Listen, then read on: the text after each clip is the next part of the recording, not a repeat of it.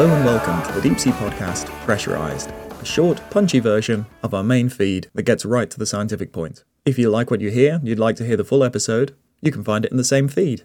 And now, to get right to the point.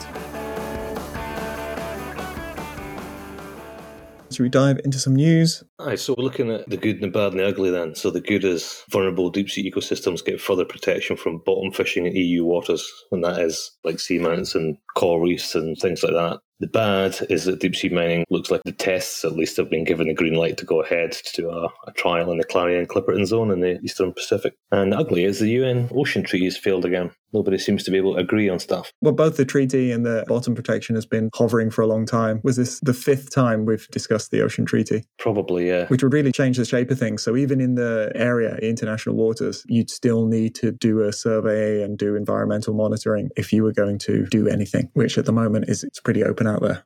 Is it time to talk about unidentified spiky blue goo? Go for it. So during NOAA's live streaming or dive streaming from the Akinois Explorer, there was a mysterious blue thing spotted near the US Virgin Islands between about 400 and 600 meters deep. And researchers on board and on the live feed were arguing over whether it could be a soft coral or a sponge or potentially a tunicate, so like a sea squirt, which I think was the first thing that jumped out to me. It looked a bit sea squirty, but the opening seemed to be really small. I have no idea. There's like nothing to go on. You thought maybe a closed anemone, like the beadlet anemones that you get on the beach. But there's no opening, is there? And now that I see the flat one, I don't know what that is. I assume it's some sort of spongy, corally type of thing, because that's the two groups that spring to mind when you start seeing weird objects that have no form or any sort of regular symmetry to it. It's just bizarre. It's not really deep sea. Did you see what happened in Tasmania 2 days ago? No. 200 and something pilot whales washed up. Oh, yes. They managed to save about 35, and now they've just got 100 and something or other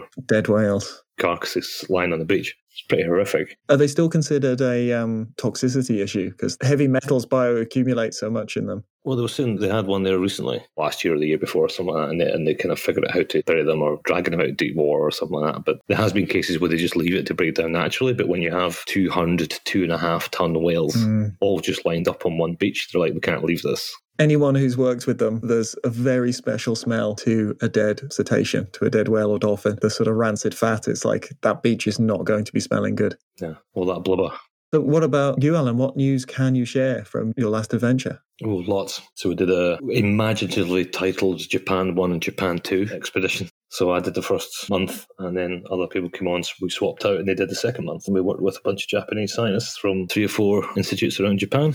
First dive, myself and Mr. Vescovo went down to 7,300 and whatever it was meters in the Ryukyu Trench. It's also known as Nancy Shoto Trench. It's a weird one. We did the dive. It was actually very, very cool. Landers picked up a whole population of snailfish, which is interesting because that trench is pretty well isolated from all the other ones. The dive itself had one of the most conspicuous things I thought was quite a lot of metal objects, like paint cans, but wherever there was an old metal object on the seafloor, downstream of that, there was a big patch of xenophyrophores. And I was like, what the hell is this? Why are they always like associated with a bit of metal? And the Japanese guy I was working with happens to be a world authority on xenophyrophores, which is Hiroshi Kitazato. And he was like, when they're building their test, when they're basically bulking up, they're scavenging the iron particles coming off the rust for ballast, which is what keeps them on the seafloor. So whenever you get a rusty object on the bottom, the chances are there'll be a pile of xenos next to it. That's incredible. I think we've spoken about them before, but just because it's a weird name, the xenophyrophores, they're technically a single cell, but they've got multiple nuclei.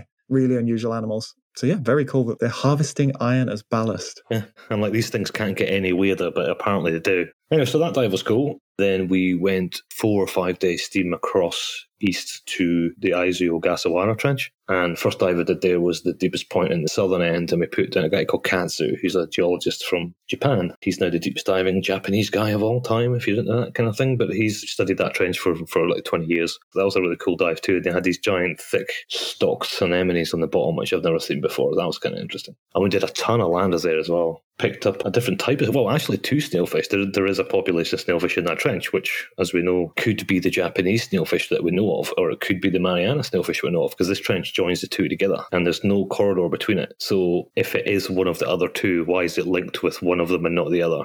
Or is it a third species? It's probably a third one, I would have thought. But in amongst all that, there was this big blue, wrinkly one, which I've never seen anything like that before. They're never any more than 1 at a time, maybe occasionally 2, but compared to the other one where you get maybe up to 20. So again, that was kind of cool. And then we went north to the Triple Junction. It's a place called the Boso Triple Junction, and it's where the Eurasian, Pacific, and Philippine plates all meet. I think it's one of only 2 places in the world where you've got 3 tectonic plates fighting for dominance. And as a result of that, you end up with a really gnarly feature. And it happens to be 9,200 meters or something at the bottom. The only information from there is a paper written in 2009, I think it was, maybe even earlier, that there are crinoids, which are sea lilies, which come up in fossil records quite a lot. But there's supposed to be a crinoid meadow at the bottom of this, and they call it a meadow because it's supposed to be hundreds. Normally for crinoids, we normally see 1 or 2 if there's lots of hard substrate, but never hundreds or thousands. Myself and a pilot called Chris May, we jumped in the sub, we went down, we were having a great old time, but close to 9,000 meters, certainly when they're a few hundred meters at the bottom, and the sub started to make some funny noises, and there was a noise that we didn't like. So unfortunately we aborted,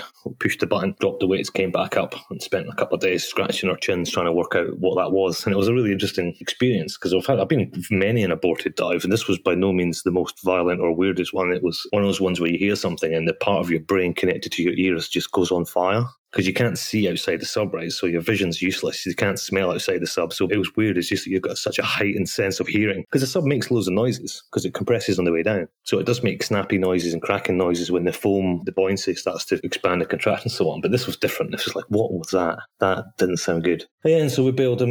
Not entirely sure where it was. But we think we knew what it was, and it was something relatively minor. But something relatively minor or a small air cavity that might have imploded doesn't sound like a big deal. But when you've got 900 bar behind it, it probably does make pretty big noise. So anyway, so we bailed over Japan Trench. We put Hiroshi down to deepest point, 8,000 meters. He was pretty happy about that. The cool thing with the Japan Trench was benthic ctenophores. They look like normal ctenophores. They've got the 2 big tendrils. They look like the ones that normally float around, but they're holding on the rocks, and they were everywhere, all over the Japan Trench. Not in the other 2 trenches, which is kind of cool. That was very interesting. Oh, wow. So then eventually after that, because we did the 8,000 meter dive because it was shallower than the depth in which we started hearing funny noises. So Chris and I decided to strap a pair on and get back on the horse, and we went back south again to the Triple Junction. We're doing it this time. We think we knew where it was.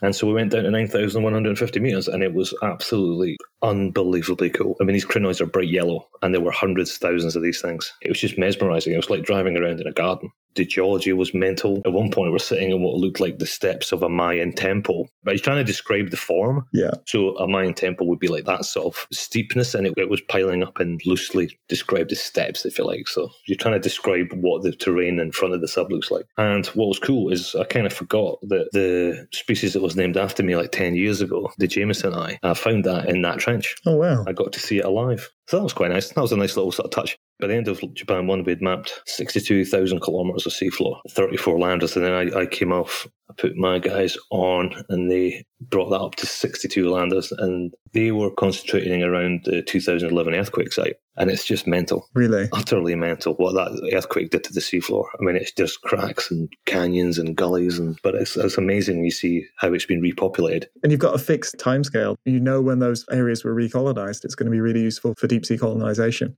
Yeah, so all in all, pretty amazing. I think in total we mapped somewhere between 70 and 80,000 square kilometres of seafloor. And I heard a rumour, I'm not sure, I need to validate this, but apparently by next year, when we talk about the percentage of the oceans that's been mapped by multibeam, the pressure drop alone will count for 1% of that. So you're approaching solo, the little factoid that used to always be spun out. Yeah, I really, really, really liked it. I thought it was just a really cool trip. Yeah, there's a whole other side to these operations that we don't hear about that often, but there's a forgotten element to this whole industry is these invisible people on the ship who are actually there spending months and months and months of the year at sea supporting the acquisition of scientific data, even though they're not scientists. And that is the crew. That's the captains and the crew. They fall into the shadow of the person who's telling the story, and that, in our case, tends to be either the person in the sub or the scientist or whoever it is. And we don't want the rest of them to be forgotten because what they're doing is absolutely brilliant. They're holding the whole thing together. So we should talk to the captain. Yeah, let's talk to Captain Stu. To get a captain's take on all things deep sea, there is only one man who can fill this month's slot on the podcast. He's a captain of many talents, a veteran of the oil and gas industry, currently known for being the man at the wheel of the DSSV pressure drop. He was also the captain of the Mermaid Sapphire on James Cameron's Mariana Trench Dive. And more importantly, he's a good friend and supporter of the science department. So it's my absolute pleasure to introduce to the Deep Sea Podcast, Captain Stuart Buckle. Hey, Stu. Hey, thank you very much for having me on. That's all right. So, right, first question, let's go back to the start of your submersible captain's career, right? So you were in command of the Mermaid Sapphire for Mr. Cameron's dive, 2012. How do you get that gig? I mean, how do you become the first captain to deploy a full ocean depth sub for over 50 years? I would like to have some big dramatic story about how I was headhunted from afar, but in reality it was just sheer blind luck and good fortune. The Mermaid Sapphire was between jobs in the Gulf of Thailand, and James Cameron sent his recon party out to try and find a mothership, and it just so happened that the Sapphire met all the requirements for cabin space, deck space, had a crane that was big enough to lift the sub, and was available. So we were just sat in a little port called Rayong in Thailand, and I had the director and a couple of technical guys from Cameron's company come down and have a look around. Turned out that I got on very well with the sort of expedition leader there, Andrew White. We sort of hit it off straight away, and although the ship wasn't perfect, I sort of managed to explain how we could make it all work, and they seemed to be taken with that, and the rest, as they say, is history. So what was that like? Did you get a sense at the time that that was quite a historic, monumental thing to do? Because that was the first time anyone had been down to Mariana for like 50 years. Or was it just another job? To be honest, not at all. They were very secretive about what the actual plan was with Deep Sea Challenge. They didn't even mention that name. They just wanted to know about deck space and what weight the crane could lift, what weather conditions I thought we could overboard things in. It wasn't until 3 months later, when we were just about to arrive into Sydney, that I started seeing drawings and diagrams of what was being planned. And then Jim came down when we arrived, and we all sat down and had a meeting and explained what the goals were and what it was we were trying to do. And then it kind of became a big deal, if nothing else, because you've got the biggest movie director of all time sat in your office drinking coffee. So I remember you telling me a little bit of a nerve-wracking moment during the recovery of that sub on the big dive. Is it true that you couldn't find him? Not strictly true. When he was on the surface, we could find him very easily, in fact, because that vehicle had AIS, which once he was on the surface, it meant we could see him on both radars and on the ECDIS we had. So that was fine. The issue was that when he was below the surface, we had absolutely no idea where he was. Right. We had no tracking at all. So we just had to keep a long way away just in case he came up and hit the ship. And the steel sphere was right on the bottom, and the top section was all foam and batteries. So sort of the nightmare scenario would be that if he would come up and impact the ship, shatter all the foam and crush the batteries, and they'd have no buoyancy, and the little steel sphere would just go back down again and never come back. Ooh. So that was the kind of thing that used to keep me up at night. People always say, oh, we didn't really know you were there. We didn't know you were involved in that project. And I was like, no, I was quite happy not being high profile, because that meant everything was going well and I was doing my job. If I'd have been the one that killed James Cameron, I would have been very famous, I'm sure. So a number of years passed after the Cameron gig to get on the pressure boat. What did you do in between that? Did you just go back to oil and gas? Oh, with my head in my hands and then crawling back and lying in the fetal position for 6 months.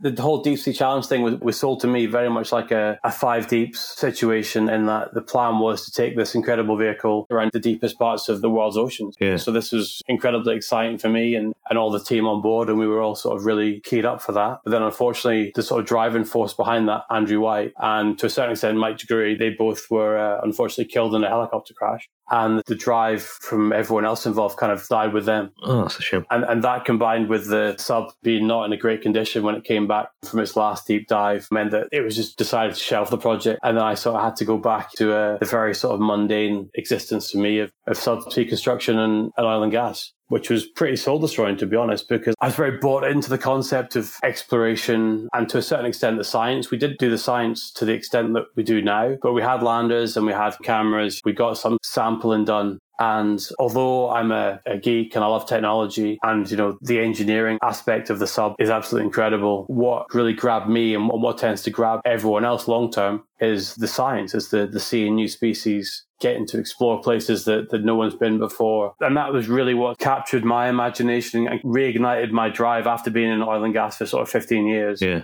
It was very sort of just the day job. So it must have been cool getting that call about the pressure drop, saying all that stuff that you didn't get to do. Oh, it was. We're on. It was incredible. I had to wait like 7.5 years. But yeah, I was living in Glasgow at the time. It was like Friday evening and the phone went and it was Rob McCallum. And he was like, I think I've got a job you're going to want to take. I think when someone like Rob McCallum says that, you just say yes.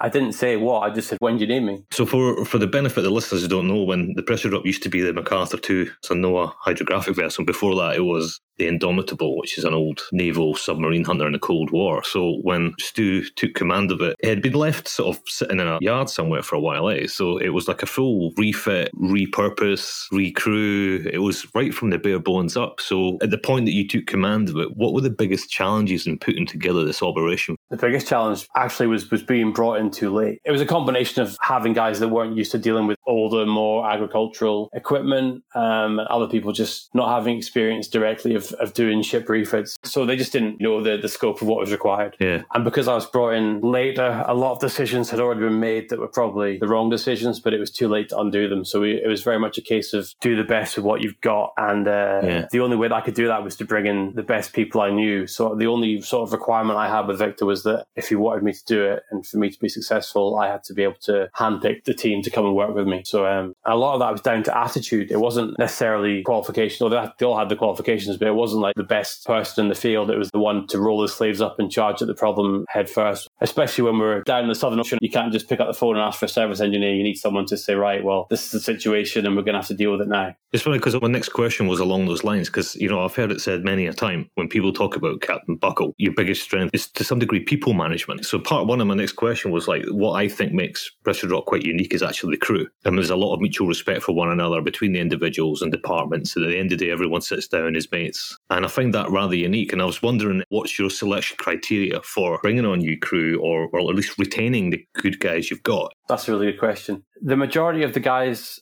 and girls that came with me initially, I'd worked with before. They were sort of proven assets, if you like, for me. With regards to new people coming through, I always tend to either go with someone that I know personally or someone else who works with me who I already trust, has worked with before and says they're good. It's very difficult for someone to recommend someone to come and work on board with them and with me, because if they're not what they say they are, then it's found out very quickly and everyone looks bad. Yeah. So what that tends to do is filter it out, and you tend to get people only recommending people that are actually, top of the game and people who will fit in. Yeah. And it's funny you say about the atmosphere on board. I do have a sort of very informal management structure in the fact that all the guys that work for me know I'm the captain. I know I'm the captain. So I don't need to shout at them. They don't need to bow down to me. If I ask them to do something, they'll do it because I'm the captain. And I also expect them, if I ask them to do something silly or they think it's dangerous, then they'll question me and say why. But also, I also give them a lot of leeway and responsibility just to get on and run their own departments, run their own position. Yeah.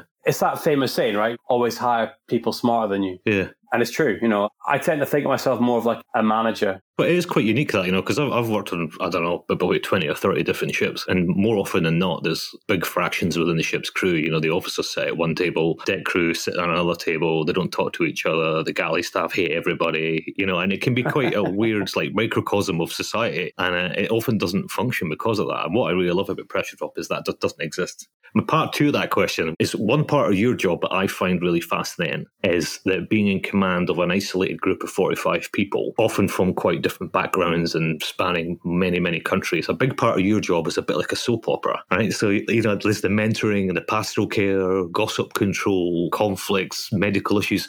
Do you get taught that when you go for your master's ticket? Do they teach you the people management of running a ship? Not really. I mean, in more recent years, they've started teaching what they call the human element aspect to the job, but they never did that when I was doing my master's. I think I try and mentor the guys as much as possible because I had a couple of good mentors when I was a young officer. But to be honest, where you learn most is through sailing with bad captains. I've sailed with quite a few bad captains. I've been very lucky to sail with a number of good ones. Yeah. But it's the bad ones that you learn from. You just see how they treat people, how they treat you. Yeah. And when I was coming up through the ranks, I was just like, do you know what? I'm never going to be like you. Yeah. And I'm going to try my hardest to be the opposite to you. And I'm going to try my hardest to make everyone I work with be the opposite to you so that kind of gets stamped out within a generation, because when I started back in the sort of mid-90s, there were still a lot of guys who started at sea in the late 60s. Yeah. So there was a lot of generational issues there, just like there is in normal life with, sexism, chauvinism, racism, all these things that are not tolerated these days. But it was a real issue with the old boys, if it was, so I've made a conscious effort throughout my career to try and change the direction of things for the better.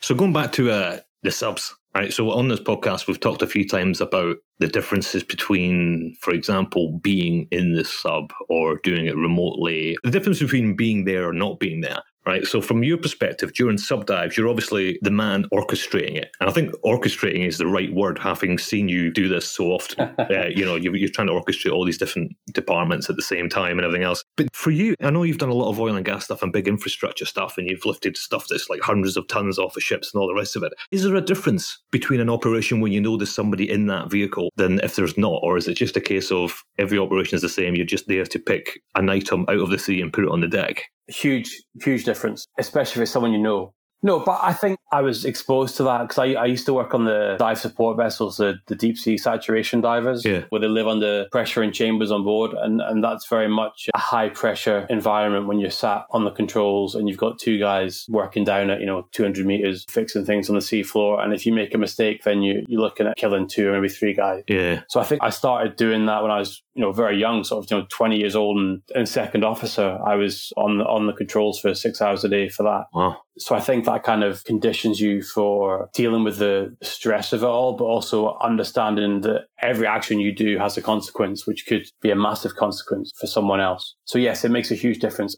At the same time, I tend to spin it around that I'm helping my friends like you or my boss like Victor achieve their goals. So it's very much a positive thing. That's how I tend to look at it. So I added it up today as well. So go back to the old deep sea bit. Over 4 years, I think we've done 280 landed deployments, probably close to 6 million square kilometres of seafloor mapped, over 120 subdives, visited every ocean. And with that in mind, what are the highlights for you?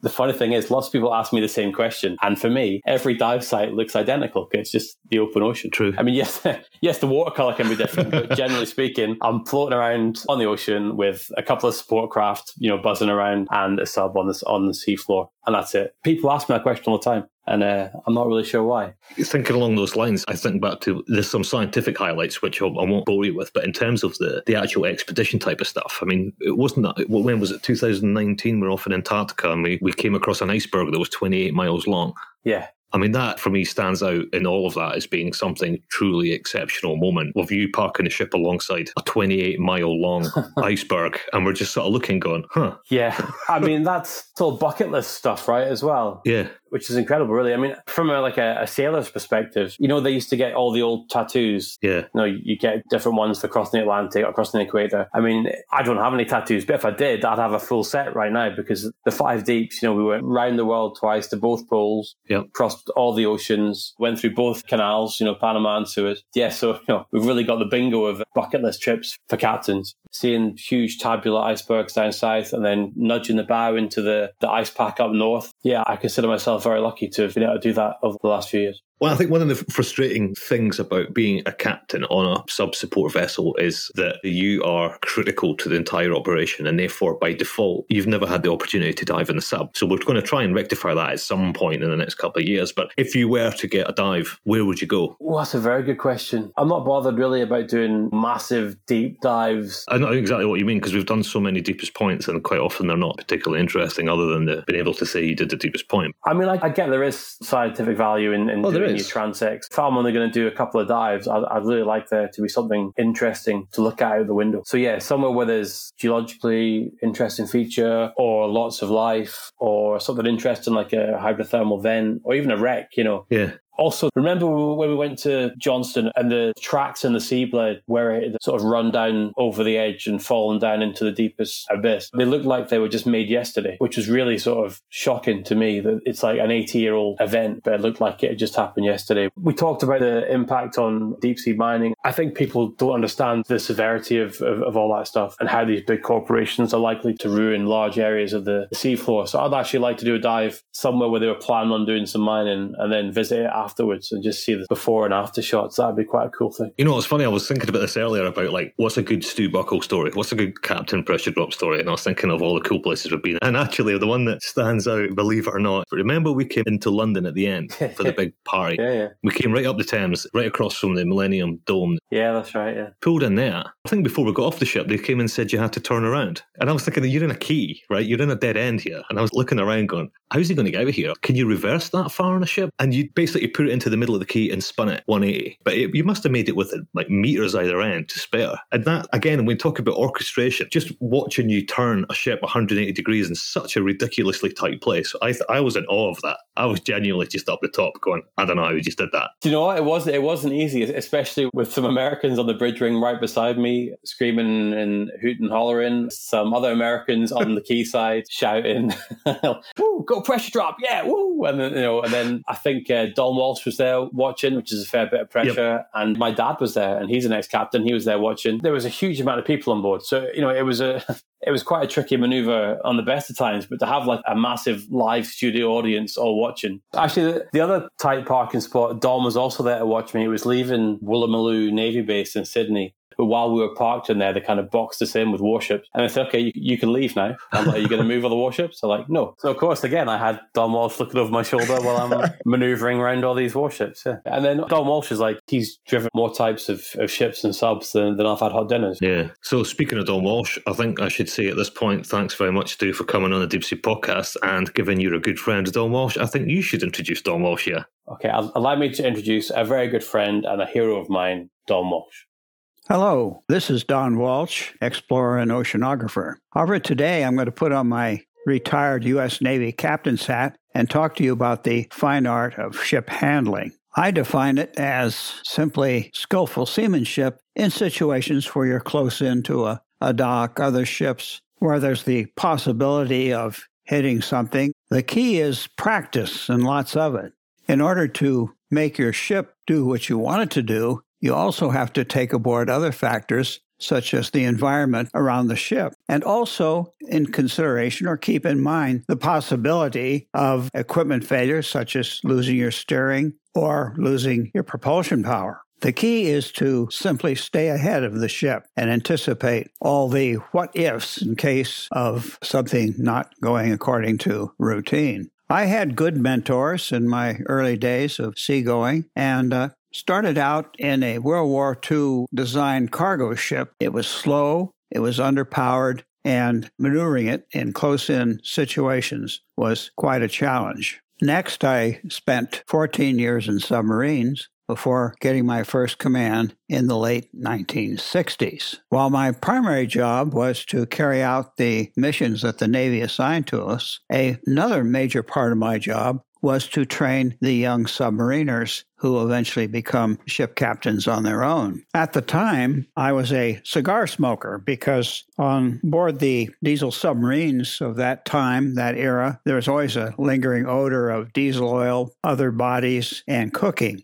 So these were kind of like incense sticks to mask these other odors. And so when I was training my officers to handle a ship, I used to gauge their skills in the terms of cigars used up during their landing attempts. A one cigar landing meant that young officer was doing a pretty good job. If it got up to 3 or 4, or if I bit 1 and 2, then that's somebody that needed a lot of remedial training. And by the way, I was not smoking those cigars. I was just clamping down on them like biting the bullet, so I didn't say anything until I thought the officer was getting into some trouble and I had to haul him back from the precipice. Some of my contemporary submarine captains like to kind of showboat, that is, make very flashy landings, what we would call a one-bell landing. That would be all-back emergency. But if you didn't get that backing bell, or something happened to your propulsion, then a great deal of chaos would ensue.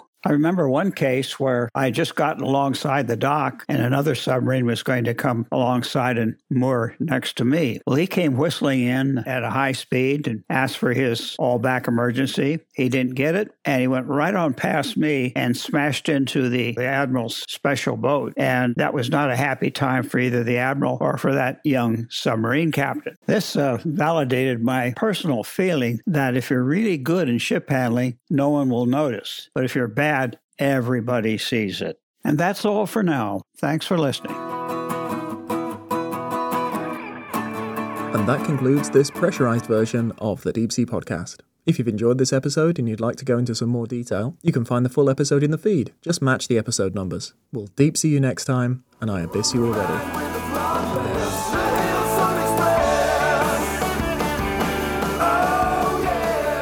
The Deep Sea Podcast is supported by our company, Armatus Oceanic. If you'd like to explore the deep sea for yourself, we can provide the technology and know-how to allow you to do that. Or if you'd like to bring the deep sea to your audience through storytelling, fact-checking, or presentations, we can help with that as well. We want the deep sea to be accessible to everyone.